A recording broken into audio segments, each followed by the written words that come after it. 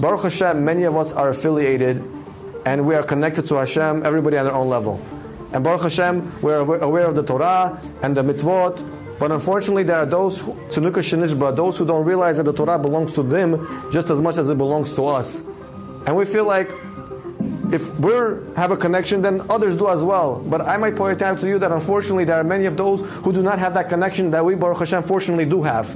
And we have an obligation to reach out to those people.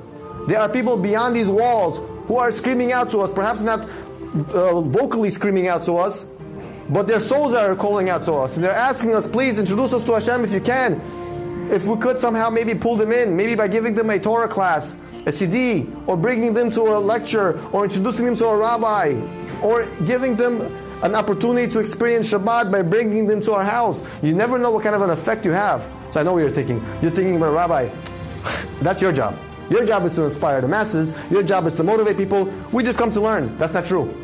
Your job is to inspire as well. You don't even realize that you have students. And I'll prove it to you. We say it every single day in the prayers. We learn so we could teach. Yes, you do come to learn, but you're also teaching. And you're not even aware of it. You have thousands of students. Because people realize that you have a connection to God. And when you're out there in the public, you could create a Kiddush Hashem, a sanctification of God's name. By the way you act, the way you model, the way you conduct yourself, by the way you conduct yourself in business, the way you greet people. They look at you and they say, look, this is a person that represents God. And if you could act properly in front of them and say, you know what, if this is what religion is about, then I want to become closer to Hashem. I want to know what this religion is about, what my religion is about. And so you could motivate somebody without even realizing it. You have thousands of students, they're observing you, they're watching you, they're monitoring you. And these people, they're not aware like us. They're not as knowledgeable as us. They're not affiliated like us. They're not aware of their traditions. And we could help them by reaching out to them. And so we have just as much of an obligation to reach out to the masses and try to help them however we can.